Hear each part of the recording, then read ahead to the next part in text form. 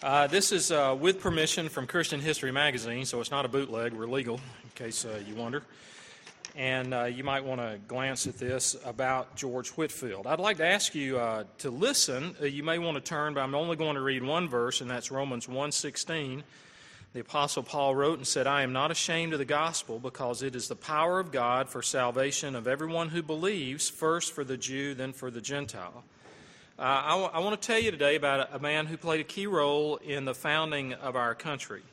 Now, Paul's letter to the Romans is a kind of Christian manifesto. It's a summary of what we believe. It's a manifesto of freedom through Christ. It is the plainest statement of the gospel in the New Testament. And the message is that we, as humans, are born in sin and slavery, but through Christ we can be set free from that. And Paul begins the letter of Romans by describing himself as an apostle sent with the gospel. Just briefly, in verse 7, he tells us we are loved by God, we are called by saints, called as saints, we are recipients of God's grace and peace. And then he tells these fellow believers that he thanks God for them, he prays for them, he longs to see them, and he's often planned to visit them. And then he makes it clear in verses 14 to 16, I read verse 16, why he wants to preach the gospel in the city of Rome. He's hoping to come there and to preach. And he says that the gospel is a debt to the world. Now that's a strange statement. The gospel is a debt to the world. That's in 14 and 15. And he says, I am bound, or I am under obligation. I am a debtor. Now you and I can get into debt in at least two ways. First is to go borrow. Say you go to a bank, a lending agency, and you borrow $5,000. And you would be in debt at that point to pay that institution back that money. Now, the second way to be in debt is for a person to entrust something to you that you are to give to someone else. It doesn't belong to you, it belongs to the first person, but they hand you $5,000 and say, I want you to deliver this to Joe over here. Now, that makes you a debtor to that person, to the person to whom you are to deliver it. In the first case, I get myself in debt by borrowing. But in the second case, my friend has put me in debt by entrusting something to me. It is the second example of which Paul is talking about that he's in debt. He has not borrowed anything from the Romans, but God has entrusted to him the gospel which he is to deliver to the Romans, so he says, I am your debtor to deliver this. Jesus Christ entrusts us with the gospel. And so we are debtors to the world, even though we are not like the original apostles. So if the gospel has come to you, if you believed in that, if you've trusted in Christ, if you've embraced him as your Savior, then we have no liberty, you are not at freedom to keep it to yourself. Good news is for sharing. So we are under obligation to make it known to others. The gospel also, it says in verse 16, is the power of God for salvation. This is Paul's second incentive to preach the gospel. Jesus warned his disciples not to be ashamed of him. And Paul had known this temptation. He told the Corinthians that he came to them in weakness and in fear and in much trembling. He knew that the message of the foolishness of the gospel is foolishness to some and it's a stumbling block to others. So whenever the gospel goes forth, whenever it's preached, it arouses opposition and sometimes it will bring ridicule. So how did Paul overcome this temptation to be ashamed of the gospel? He remembered that message of the gospel, which some people despise for its weakness, is in fact the power of God for salvation to everyone who believes, first to the Jew and then to the Gentile. So saving faith, you might say, is the great equalizer. Everyone who is saved in exactly the same way, by faith. And that goes for Jews, Gentiles alike. There's no distinction between them in respect to salvation. So today, as believers, we need to see the gospel as a debt to discharge, and it's also a power to experience. And it's only when we understand both these things that we can say with Paul, I'm not ashamed of it, and therefore I'm eager to share it. Now, there is no doubt, if you read history, that the preaching of that gospel played a very key role in the birth of our nation 233 years ago. Though it's overlooked today, and that's not politically correct in many cases, but one of the persons whom God used in a very mighty way that many of you have never heard of was George Whitefield. Sometimes people call him Whitefield.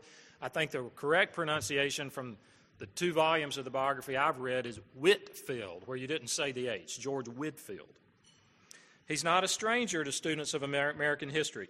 In Paul Johnson's big, thick book, A History of the American People, he says this: "The Great Awakening was thus the proto-revolutionary event, the formative moment in American history preceding the political drive for independence and making it possible. Before the Great Awakening, each colony had seen its outward links as running chiefly to London. Each tended to be a little self-contained world of its own. But the Great Awakening altered this separateness. As a symbol of this, George Whitefield was the first American public figure, with emphasis on American, especially well known from Georgia to New Hampshire. He goes on to say the American Revolution could not have taken place without this religious background." Now, I want you to know about George Whitefield for 2 reasons: how God used him. First of all, how God used him in the life of our own country. And secondly, how the gospel brought hope in a time of darkness, much like our own, and how there is hope whenever the gospel goes forth. Let me tell you about his early life. This is just for your own information. I'm not going to follow this sheet, so if you're looking for my outline on there, it's not there. These are just some interesting facts I wanted you to see about George Whitefield. He was born in England on December the 16th, 1714. He was the youngest child of Thomas and Elizabeth Whitefield. His father died soon after George was born, and his mother remarried. And that marriage was disastrous, and it resulted in divorce. And so that divorce left Mother Elizabeth with 7 children and the ownership of a tavern/inn called the Bell Inn. Now, 2 facts were major impressions in the life of George. First was the influence of his mother, and second was his infatuation with English theater. From his mother, he inherited a strong ambition to be somebody in the world, to make something of himself. And most likely, she thought he would, and he thought he would find that in the service in the established Anglican Church, the Church of England. Now, from the theater and his interest in English theater, he inherited an ability for drama that he later took into the pulpit. As a boy, he read plays continually. He was a natural-born actor. He had a special gift for dramatic self-expression. And he would later apply those gifts and abilities in drama to preaching with incredible results. Through the efforts of his mother, he was granted a servant spot at Pembroke College in Oxford. And it was there that he met John and Charles Wesley. He joined a small group that they call the Holy Club. It's basically what we call a small discipleship group today. And he said it was during that time in that small group while he was there at Oxford that he was born again. And he wanted immediately to preach to others so that they could experience the conversion like he had experienced that. And so with encouragement from John and Charles Wesley, he determined to become a missionary here in the new colony called Georgia. In the summer of 1736, I'm going to tell you about his early preaching ministry. While waiting to embark for Georgia, Whitefield was ordained a deacon in the Anglican Church, and he began to preach in and around London. And the response from the beginning was overwhelming. Huge crowds turned out to hear this boy preacher with such dramatic delivery. And he had his own unique style. He used tears. He used heightened emotions. He used big bodily gestures. But above all, he preached the message of the experience of the new birth. And that was very unique. And his preaching drew attention from the press. And this was fine with Whitefield because he had an instinct for publicity. To increase newspaper coverage, he published his first sermon in 1737 in London. And it's entitled The Nature and Necessity of Our Regeneration or New Birth in Christ Jesus. And the sermon's theme was not so new, but behind it was an electrifying delivery. Now, once, when preaching about eternity, he invited his startled listeners to imagine heaven. Now, this is difficult for me even to read it to you because I am so unlike Whitefield would have been in dramatic delivery, but just get a sense from the words. Lift up your eyes frequently toward the mansions of eternal bliss, and with an eye of faith, like the great Stephen, see the heavens opened, and the Son of Man with his glorious army of departed saints, sitting and solacing themselves in eternal joys, and with unspeakable comfort looking back on their past sufferings and self-denials, as so many glorious means which exalted them to such a crown. Hark! Methinks I hear them chanting their everlasting hallelujahs and spending an eternal day in echoing forth triumphant songs of joy. Do you not long, my brethren, to join this heavenly choir? So he was preaching directly to the hearts of the hearers in a very engaging fashion. Now, his first trip to colonial America, he departed for Georgia on February the 2nd, 1738. He was 24 years old at the time. And his plan was to come to Georgia and to become a missionary in Georgia, just to be a permanent resident missionary here like the Wesleys. But that was not to be. Soon after he arrived for the first time here in Georgia, he concluded his calling was to be an itinerant preacher and to travel around up and down the eastern seaboard in colonial America. Arnold Dallimore is the biographer of George Whitefield. He did 2 volumes that literally they're about that thick, and they're very, very engaging. They're not boring at all. And he wrote there, and I read both of them. He said, "It's evident that Whitefield felt the challenge of the great New World. Colonial America was just a ribbon of settlement, which, though seldom more than 50 miles in width, stretched for 1,300 miles along the Atlantic coast. From Maine in the north to Georgia's Fort Frederica in the south. The total population, exclusive of the Indians, was something under 1 million, and of these about 150,000 were slaves. The largest cities were Boston, New York, and Philadelphia, each of which had between 12 and 14,000 inhabitants. The next largest was Charleston, with about 6,000, and Williamsburg was somewhat less. Although Whitefield could not have been aware of the publicity which the American papers had given to his work in England, there can be little doubt that he foresaw an extensive ministry awaiting him in the colonies.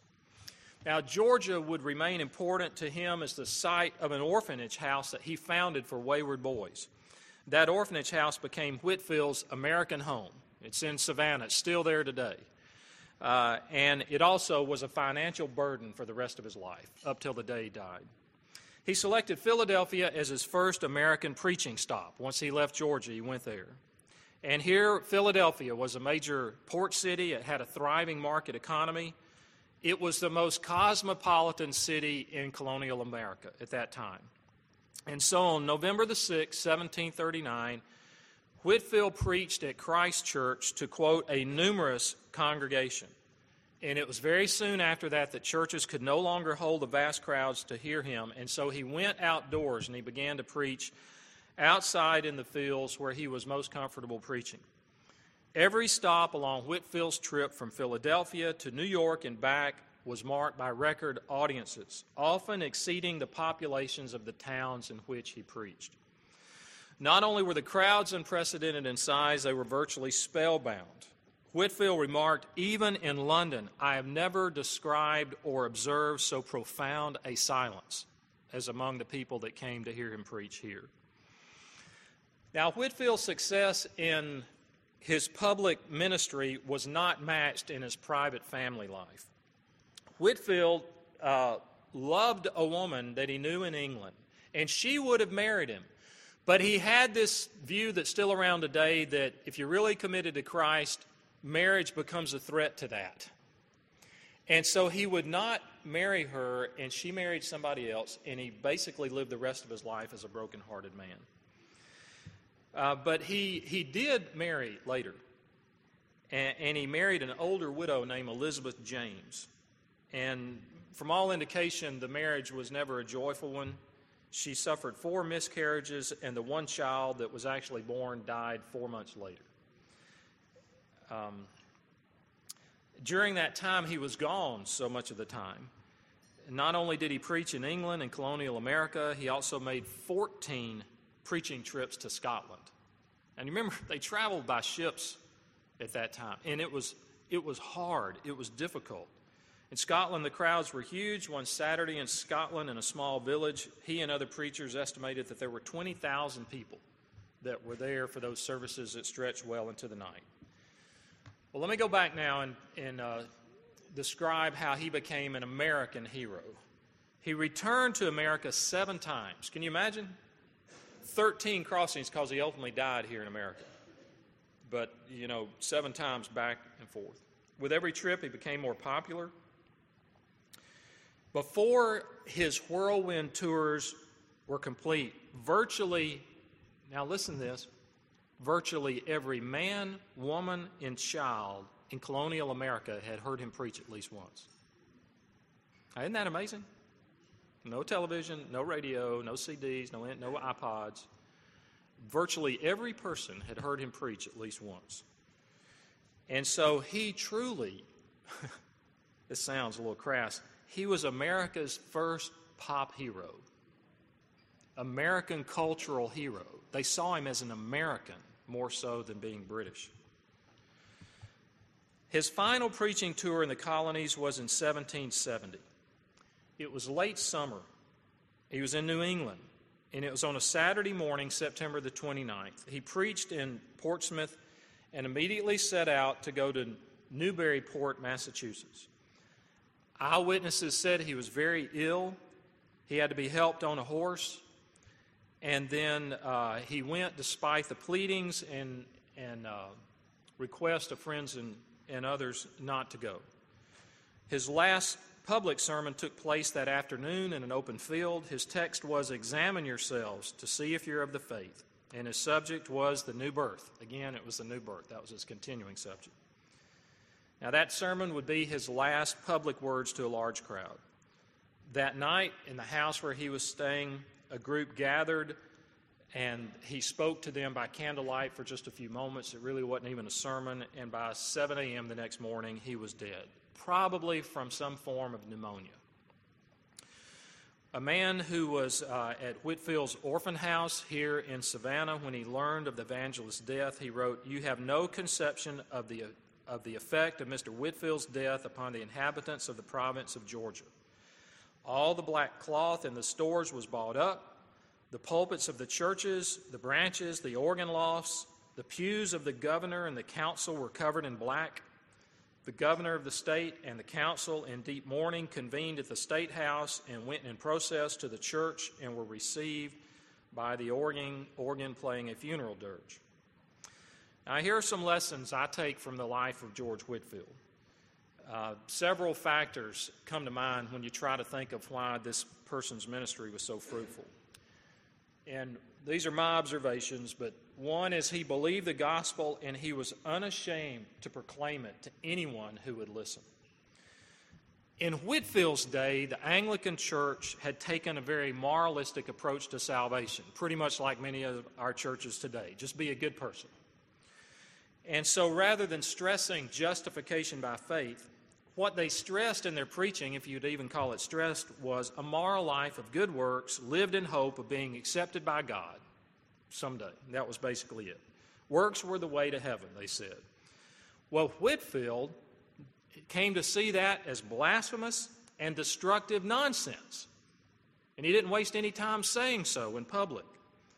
He said of that type of thinking, "This is the most common evil that was ever under the sun, to think that you'll go to heaven by being a good person."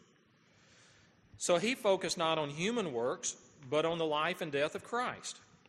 And he said, "Behold, what man could not do, Jesus Christ, the Son of his Father's love, undertakes to do for him, his righteousness." So the Lord Jesus is our righteousness. This is the gospel. As he said, this is the only way of finding acceptance with God. And he lived with an urgency to communicate that message to others. He said, quote, "God forbid that I should ever travel with anyone for a quarter of an hour without speaking of Christ to them." He practiced personal evangelism. A second observation, he used his gifts and abilities to the fullest to get the message out. He said, "There is not a thing on the face of the earth that I abhor so much as idleness or idle people." He worked hard, probably too hard. He pushed himself to the point of exhaustion. In the biography I spoke of, Arnold Dallymore's biography, he gave an overview of Whitefield's ministry in 1750. At that time, he was pastoring in what was called the Tabernacle in London.